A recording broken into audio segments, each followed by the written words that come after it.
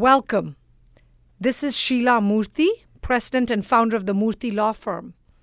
I'm delighted and honored to welcome each of you to today's teleconference, and we have two of our brilliant Murthy Law Firm attorneys joining us for today's topic, which is the Visa Bulletin, what the numbers are and what it means for you and your business. Obviously, we understand that many of you have differing levels of knowledge, and so we're going to go over some of the overview information, which we hope will reinforce the information that some of you already know. And for those of you who don't know, it'll be extremely useful and beneficial as we discuss some more complex nuances and subtleties of the issue. We also have some good news because we just got an update from the U.S. Department of State, Mr. Charles Oppenheim, the chief of the Immigrant Visa Control Unit, that will share information. I don't know if the news is as good as the fact that the news is good news in the sense we have the latest and greatest information to share with you. So what's the Visa Bulletin all about, you may wonder? As you know, as many of you may know, the U.S. Department of State publishes each month a bulletin which generally goes out around the 15th of each month, between the 10th and the 15th.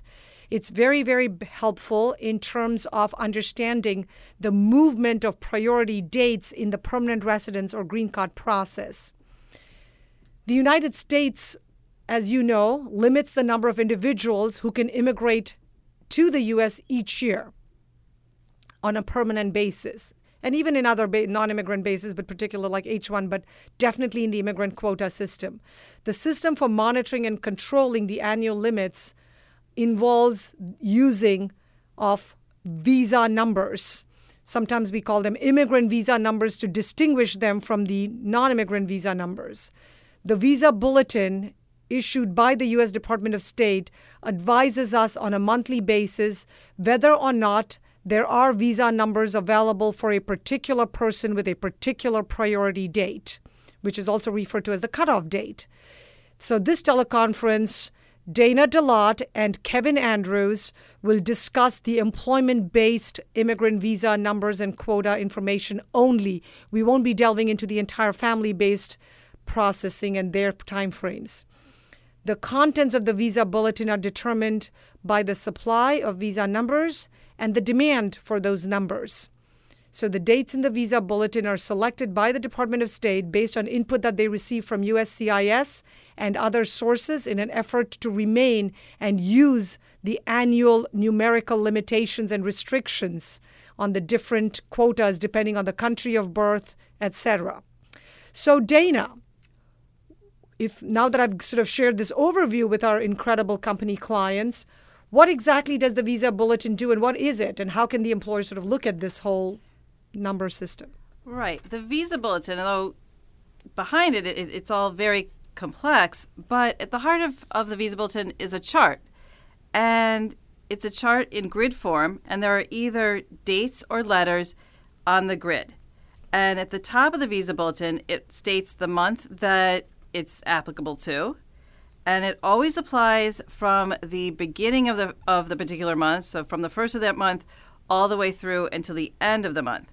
And as Sheila mentioned, the Department of State issues a Visa Bulletin in advance, usually on the 10th or the 15th of the prior month, but you do have to be careful and only apply it in the particular month where it's valid. Okay, just to be sure, to put into context what Dana is explaining to us, you should have received the link for the September 2012 and the December 2011 Visa Bulletins. So if you can follow along with Dana as she's speaking, that would be much more helpful for all of you. Right, and we'll be referring to them in more detail a little later. So most green card cases end with the I-485 filing as the last stage. For individuals outside of the U.S., the final stage is an immigrant visa application at the U.S. consulate abroad. But since most cases for employees here in the U.S. Are going to be using the I-485 process, we're going to focus on that. And we do a lot of consular processing cases when people are stuck outside or go to work outside, but Dana is right. Majority are the adjustments. Right. I think there's statistics where maybe only 10% or something are maybe not even 10% outside. Yeah. So that's why, again, we're focusing mostly on the I-485 process. Mm-hmm. So for that purpose, the Visa Bulletin lets us know which green card cases can move forward to that final stage with the filing of the I-485. The Visa Bulletin contents also determine whether an I-45 case, once it's been filed, will be eligible for approval in any given month. So the Visa Bulletin is key to I-45 case timing and approval. For I-45 cases, it operates both as the front door to permit filings to be made, as well as the back door to determine which ones can be approved.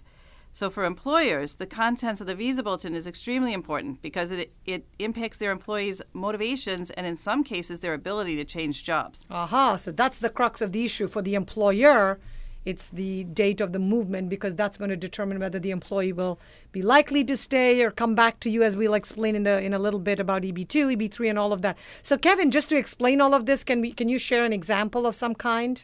Absolutely, Sheila. Yeah, I think it's a good idea to look at an example so we can take some of these concepts that you and Dana have kind of laid out for us.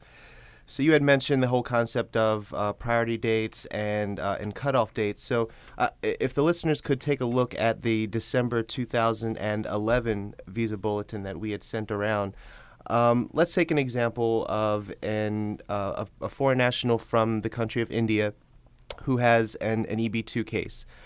So just real quickly, an EB2 case is for someone who has an advanced degree or exceptional ability that is usually established at the labor certification stage of a case. What kind of or bachelor's in 5 years. Or bachelor's in 5 years would be equivalent to that advanced degree. But assuming you have a case that is in the EB2 category, if we look at the bulletin, the cutoff date is March 15th, 2008. So if we look in the grid for employment base 2 on the x-axis and then on the y-axis India, you'll see March 15, 2008. So this date is known as the cutoff date. It means that if an employee, one of your employees filing their 485 application in December 2011, if that person is from India with an EB2 case and has a date prior to this cutoff date of March 15, 2008, they would be considered current or currently eligible to file their I-485 application. Many of you might have employees that are in EB2 classification, and some might have EB3 cases. If you take a look right below the EB2 India cutoff date, you'll see the EB3 cutoff date for India, which is August 1st, 2002. So August 2002 compared to March 2008, it's a longer wait time because there are more cases in the EB3 inventory, and just that's why the demand is so much greater, and processing time is going to be a lot longer for an EB3 case compared to an EB2 case. So when you take a look at the comparison between EB2 and EB3, you might see the reason why many of your employees may push for the EB2 case. One other contrast, in addition to the difference between EB2 and EB3, is a contrast in time. So if we can compare this December 2011 Visa Bulletin to the other bulletin that we had sent out to you for September 2012, we notice that there is a U listed for EB2 India for September 2012. That U means that there are no visa numbers available for the current time. They're not accepting any cases with any priority date for this category at that time. So because numbers are unavailable. Completely unavailable. That's right, Sheila. So even though the EB3 hasn't moved very much since December 2011. EB3 moved up to October 2002 from August 2002 in that approximately 9-month time period. But EB2 went completely unavailable. So you can see that when you compare and contrast EB categories and then also different times of the month, you can see that there's a lot of erratic movement in the Visa Bulletin. So Dana, how do we interpret all this information? Okay, so as we've explained, the whole Visa Bulletin system is based upon annual allocations and annual limitations on the number of people who can immigrate permanently to the U.S. each year. And these annual limitations are further allocated based upon categories known as preferences. And the preferences are EB1 through EB5 for employment-based first through fifth preference. These categories are listed vertically on the left-hand side of the Visa Bulletin chart. And those interested in, I know we probably have some number crunchers out there, people who are interested in exact numbers provided by law can get and the percentages and how it's all allocated, can find that information in the Visa Bulletin itself. And that's always linked through Murthy.com. But in any event, for today, it's enough to know that there are simply different allocations and percentages given by category. And then in addition to those limitations, there are further restrictions based on country. There's a limit of 7% of the visa numbers which can be used by individuals from any particular country. And those cases are counted against or charged to the 7% country limit, usually based upon the person's country of birth. There are some exceptions to that, but most of the time it is country of birth. So because there are per country limitations, at the top of the chart horizontally, there are names of certain countries. And the first group is all chargeability areas, except those listed. We sometimes call that rest of the world. And then that includes every country except those that are specifically listed. And the listed countries, as you can see, are mainland China, India, Mexico, and the Philippines. And for each type of case and country of origin, the visa bulletin contains a corresponding date or in some cases a letter. And just like Kevin went through for you, you go to the top of the chart and to the side and find which little grid box applies to the particular case.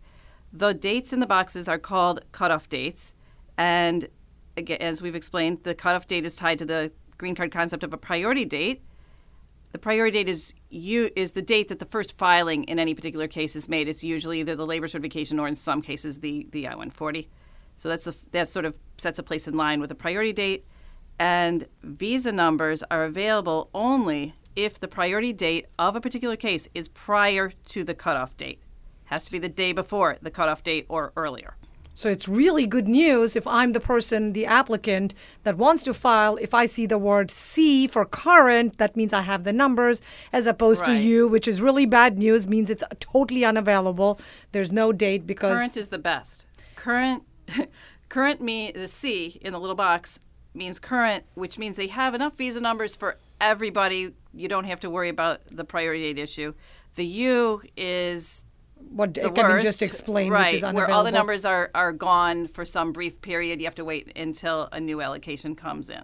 And the main reason, I think, based on what Kevin explained before, is December 2011, it wouldn't make common sense that December 2011 is better than September 2012. But because September is the end of the fiscal year, because the USCIS fiscal year starts on October 1st and gets over in September each year, and the quota, the total number of 7 that Dana just referred to, is actually been exhausted by that time, which is what causes the unavailability of the numbers. Right. So, they simply used up all their numbers for the year earlier than expected, which is why that particular category ran out at the end of the year. And a big reason why we wanted to do this session was because every single time people say, can you explain it? Why does this mean? What happens?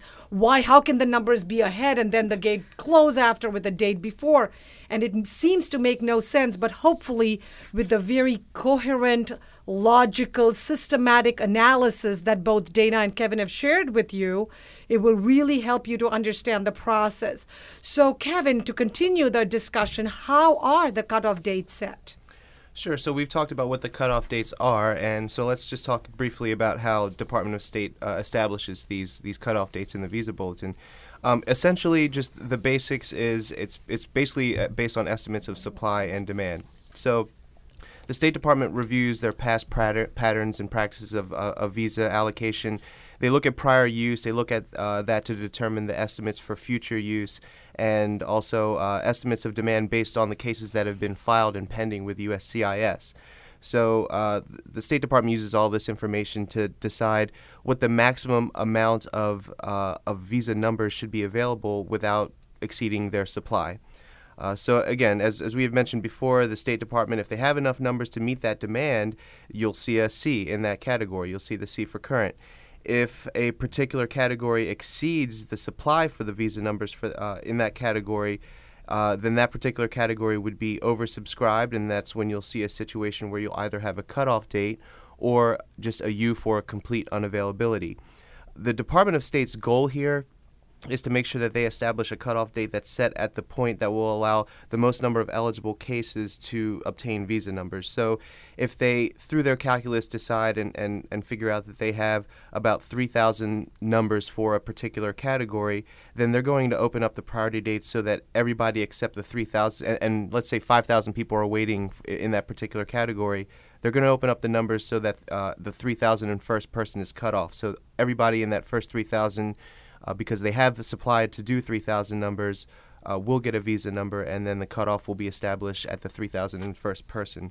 So for those of you that are interested in trying to understand this a little bit more, because we're talking about statistics and numbers and it can get a bit wonkish, there is a State Department document called The Operation of the Immigrant Numerical Control System. If you Google the operation of the Immigrant Numerical Control System, you will see this 2 or 3 page document from the State Department that explains how this calculation is done. Thanks, Kevin. And I think really to help drive this home, we can just go over a couple of examples before we run into the next section. Dana?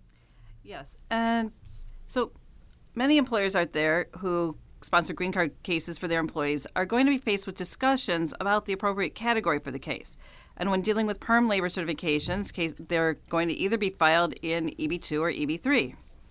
And the December 2011 Visa Bulletin, it helps to shed light on why the difference in category can be life-changing for the employee. The cutoff date in EB3 for December 2011 for people from the rest of the world, the countries that aren't specifically listed, was January 15th, 2006.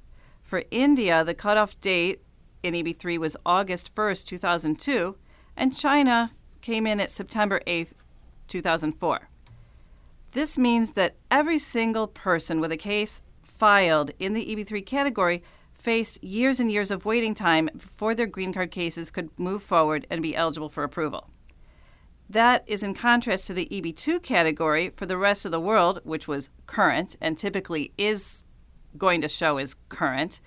The September Visa Bulletin is different, September 2012, but that's really very much an aberration. So just most of the time, the rest of the world is going to be current. And India and China are oversubscribed in EB2 with cutoff dates of March 15, 2008. But obviously, March 15, 2008 in EB2 is far more favorable than the EB3 cutoff dates that we mentioned previously. So it's a difference of many, many years waiting time for the employee, all depending on whether their case is EB3 or EB2. Okay, so I'll tell you what, I know we were thinking of an analogy similar to a bakery or deli, but because we're almost at 20 minutes at this point, we're trying to wrap up between 30 and 40 minutes because we're very sensitive to the issue of this being sort of a lunch break time. So Dana and Kevin have both explained the difference in EB2 and EB3 cutoff dates and what it means for you all as companies, businesses, or employers. So the proper category of a green card case depends upon the educational and experience requirements for the particular position, as we all know. Details regarding eligibility for the EB2 category are obviously a separate topic. Individuals who have a level of knowledge and experience that qualifies them for the EB2 will look for a position and a job with an employer that can sponsor them in the EB2 category. And as an employer, we all need to understand the employee's motivation, which Dana previously referred to, in order to have an EB2 case, which is again based upon the cutoff dates in the Visa Bulletin and the almost endless years of waiting time in many EB3 cases. So many longer-term employees who have green card cases that have made it through the first 2 stages, meaning the perm and the I-140, and now they're just waiting for the date to become current. Thus, many foreign nationals who have been able to move, and they even what they call upgrade, which really doesn't exist by law, but we use that term sort of loosely, the EB3 case to a fresh EB2 case when they next file another case in a fresh perm and then transfer that old priority date. So employers need to be accurate and consistent when we file any perm labor certification with regard to what are the true minimum job requirements for a particular position with a particular employer.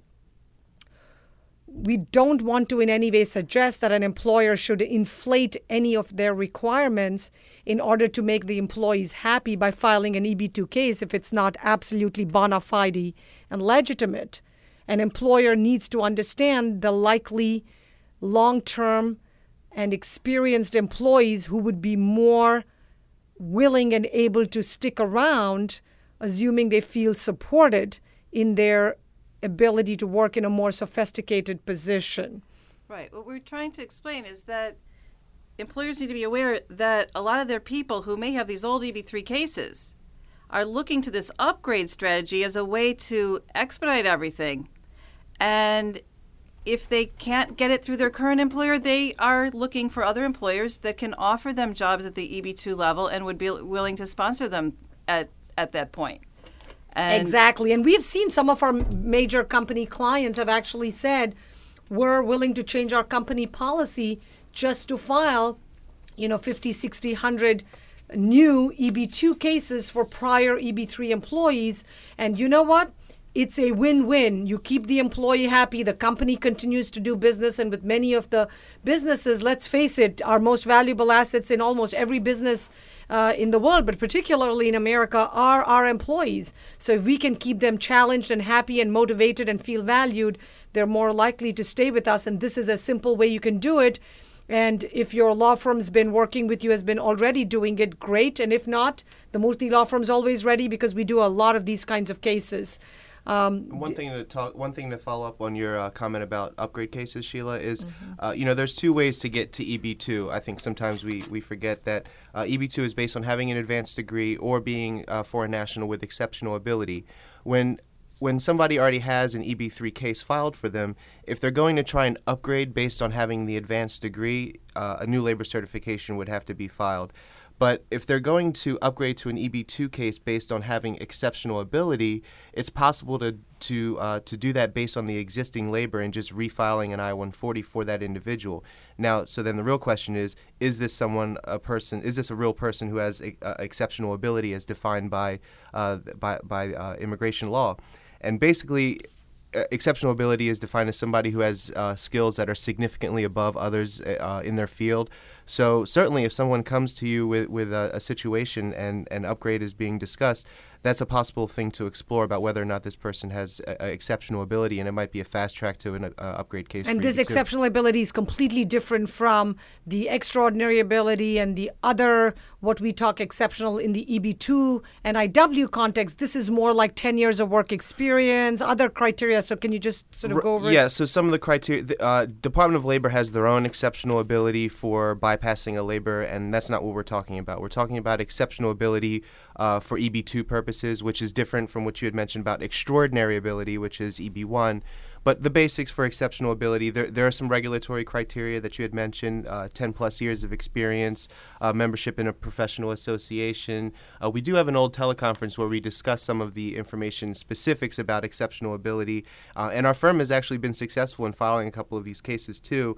But meeting the regulatory criteria is one part, but I think the core is just in relation to others in your field, how are you significantly better? I think if we focus on that, we might be able to identify a lot of those cases that can get the easier EB2 upgrade. Thank you, Kevin. So now we'll quickly have Dana and Kevin go over the job changes under the American Competitiveness in the 21st Century Act, known as AC-21. So Dana is going to discuss a little bit about retrogression, job changes under AC-21, and Kevin will talk about how to be a smarter employer. Okay. The contents of the Visa Bulletin can create opportunities for employees to change their jobs without needing to start the green card case all over again. And that is tied to the Visa Bulletin phenomenon known as retrogression, and as that relates and connects into the immigration law provisions known as AC-21 portability. AC-21 green card portability comes into play when the green card case has reached the last stage, the I-45 filing, provided that the I-45 has remained pending for at least 180 days post the day it was received by the USCIS. Once we reach the 180-day point, the green card case no longer depends solely on the job offer contained in the labor certification and the I-140 filed by the sponsoring employer. That case can remain eligible for approval through an alternative job offer, provided that the new job offer is in the same or similar job classification as the job described in the labor certification. So where that ties into the Visa Bulletin is that the Visa Bulletin cutoff dates have a significant impact on how long the I-45 case is going to remain pending with the USCIS. As we explained in the beginning of this teleconference, in order to file the I-45, the priority date for the case must be earlier than the cutoff date in the Visa Bulletin, or the Visa Bulletin SAC for current, but visa numbers are not assigned to a case when it's filed. The visa number is assigned at the time of the case approval, and the I-45 cannot be approved unless there is a visa number for the case.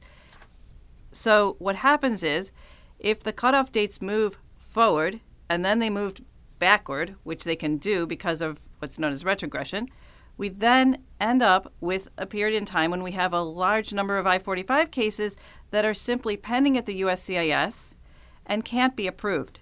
And this happened in the summer of 2007, and it's happening now. So we have a large group of people with cases that are just pending. They're AC-21 eligible. They can keep going and perhaps get their cases approved through a new job. And employers need to be aware of that because that can work for them and against them. And I think what Kevin and Dana had just explained when they talked about the 2 months of visa bulletin that you have a link to, the December 2011 and the September 2012, that's exactly what we saw is the numbers. There was a cutoff date and then it became unavailable. So that's the example where Dana is talking about retrogression because they filed the 485, they've got the employment authorization card, they have the advanced parole, and now they're ready to move forward. So Kevin. And they've all hit 180 days. And they've all hit the 180 days at this point. Exactly. So Kevin, so this whole concept of retrogression in AC-21, how can the employer be a smart employer and try to make hay while the sun shines? Right. Well, AC-21 presents a lot of opportunities, both for employers and employees, and employers really need to handle AC-21 strategically, I think. And as Dana had mentioned, there was a lot of forward movement for a lot of individuals to file adjustment applications in the beginning of 2012. Up until March, I guess, and those cases have been pending. The ones that did not get approved, they've been pending since retrogression, and now we're coming on to up to a point where a lot of these people are being are getting AC-21 eligibility. So let's talk about some of those opportunities here. Employers can, as we had mentioned before, they can benefit by promoting internally some of their own employees that are sponsored for the green card into higher level positions. As long as you're meeting the AC-21 requirements, and I know we mention this often, but AC-21 has no regulations, so we're really only dealing with 3 requirements, which are 45 has been pending 180 days or more, the new job is in the same or similar occupational classification, and the underlying I-140 is an approved and valid immigrant petition. So as long as you're meeting those 3 requirements, you can promote from within your workers to higher level positions because it's the same or similar occupation, presumably, and you're meeting the other requirements of AC-21. Promotions could also be a change. The job change could be not necessarily a promotion, but a lateral move or a geographic relocation, which might be particularly relevant for IT consulting companies. But the flexibility created by AC-21 is something that employers should utilize in order to increase retention of the employees they want to keep. And just another point about AC-21, not only are you going to be able to retain the talent that you've cultivated all these years, but also it presents an opportunity, AC-21 presents an opportunity to hire new employees without having to go through the process of doing a new labor and a new I-140 and to be on the hook for a financial obligation for an ability to pay on a new I-140. So if other employers out in the market are not handling AC-21 strategically, it's an opportunity for you to get some talent without having to go through the same process.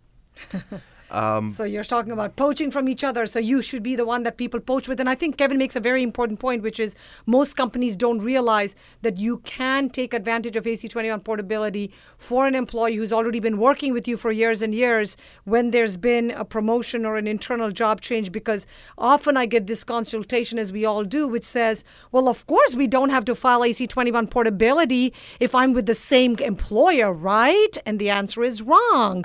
You are allowed to do it. And most companies Absolutely. Don't do it because they presume you're less likely to get an RFE from USCIS because you're already working in the same company and you've been promoted. Or they think that they can't change the person's job because they're locked into the labor certification job.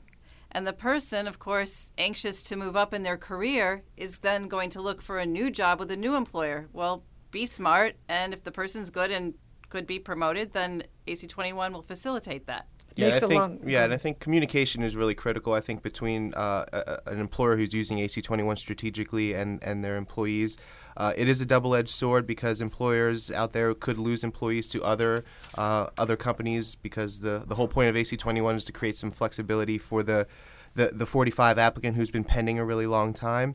But again, the employers can come up with policies and an incentive system to increase employer retention based on AC-21. Okay, great. So, Dana, any more complex issues on the visa bulletins that you'd like to touch upon? Yeah, I will briefly touch on retrogression and why, because people are just endlessly confused, and it is confusing on how in the world the cutoff dates can move forward and backward, because everyone thinks of it more as a processing date that, okay, the government has gotten through a certain bunch of cases and that's the one that they're processing on, and so then how in the world can it go backwards because, they should have done the earlier cases. But it's not like that because it's all about supply and demand. So the visa bulletin cutoff dates, as we said before, they control both the back door with respect to what cases can be approved as well as the front door of which cases can be filed. And visa numbers are all allocated for a particular fiscal year, and they have to be used in that year.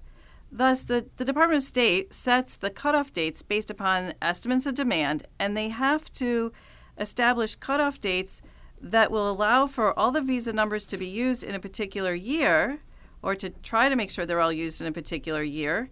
But they also are supposed to kind of spread them out over the year to avoid running out of numbers by the end, like what you see in September with the unavailable. That's not really ideally how it's all supposed to work.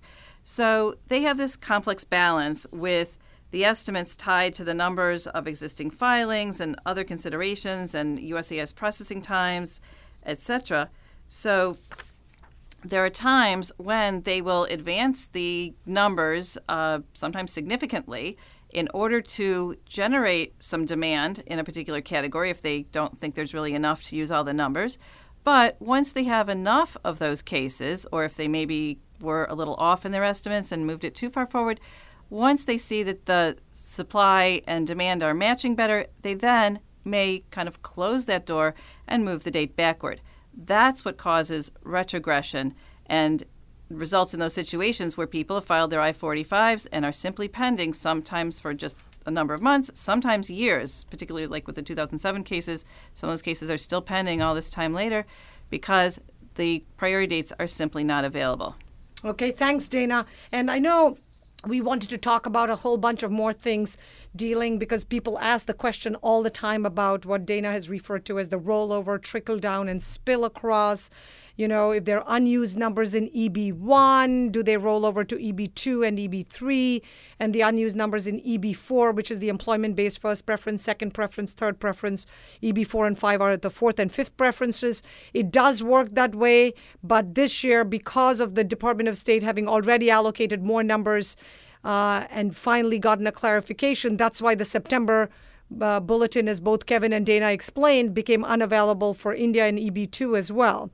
So as we understand, the events in the fiscal 2012, which gets over on September 30th of this year, and the new fiscal year starts every year on October 1st, is we saw in the September 2012 visa bulletin that there are many aspects of the immigrant visa numbers that are unpredictable. Understanding the unpredictability will help you as employers understand some of the anxiety which is faced by your employees.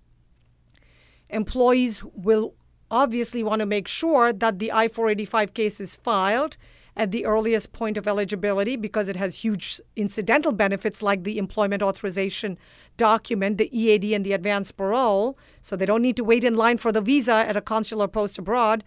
And the experience with the forward movement of priority dates followed by retrogression makes it even more stressful for people because they don't know how long the process will be finally wrapped up.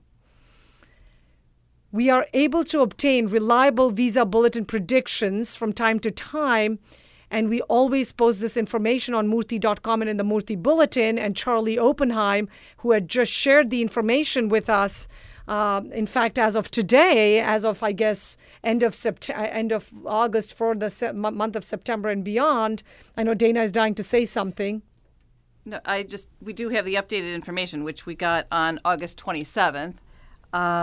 And what he has said is that, first of all, he expects to release the October visa bulletin around September 10th, and He is working on his calculations and predictions for the future Visa Bulletins and will include some of that information in the October Visa Bulletin. And also, he clarified he had earlier given some predictions that the EB2 cutoff date for India and China will be at a point in either August or September 2007, and he's now stating that those are essentially the best case scenario. So apparently that may even be a little optimistic. Maybe we can do a little article or a blurb or something, post something for the Murthy.com bulletin to show that we've been in touch with people to help companies and employees get the latest information. Again, on behalf of Dana DeLotte, Kevin Andrews, myself, and the entire Murthy Law Firm team, we thank you so much for joining us in today's teleconference on immigrant visa numbers, the visa bulletin tracking, and all of the issues. Our goal is to help you as a business move forward, attract and retain your best employees so that you can continue to succeed and thrive as a business. And with the incredible smart team that we have at the firm, we can handhold and guide you so that you can continue to be a part and we can be your team in this process. As I said, we're always mindful to try to wrap this up within 30 to 40 minutes. It's about 38 minutes right now.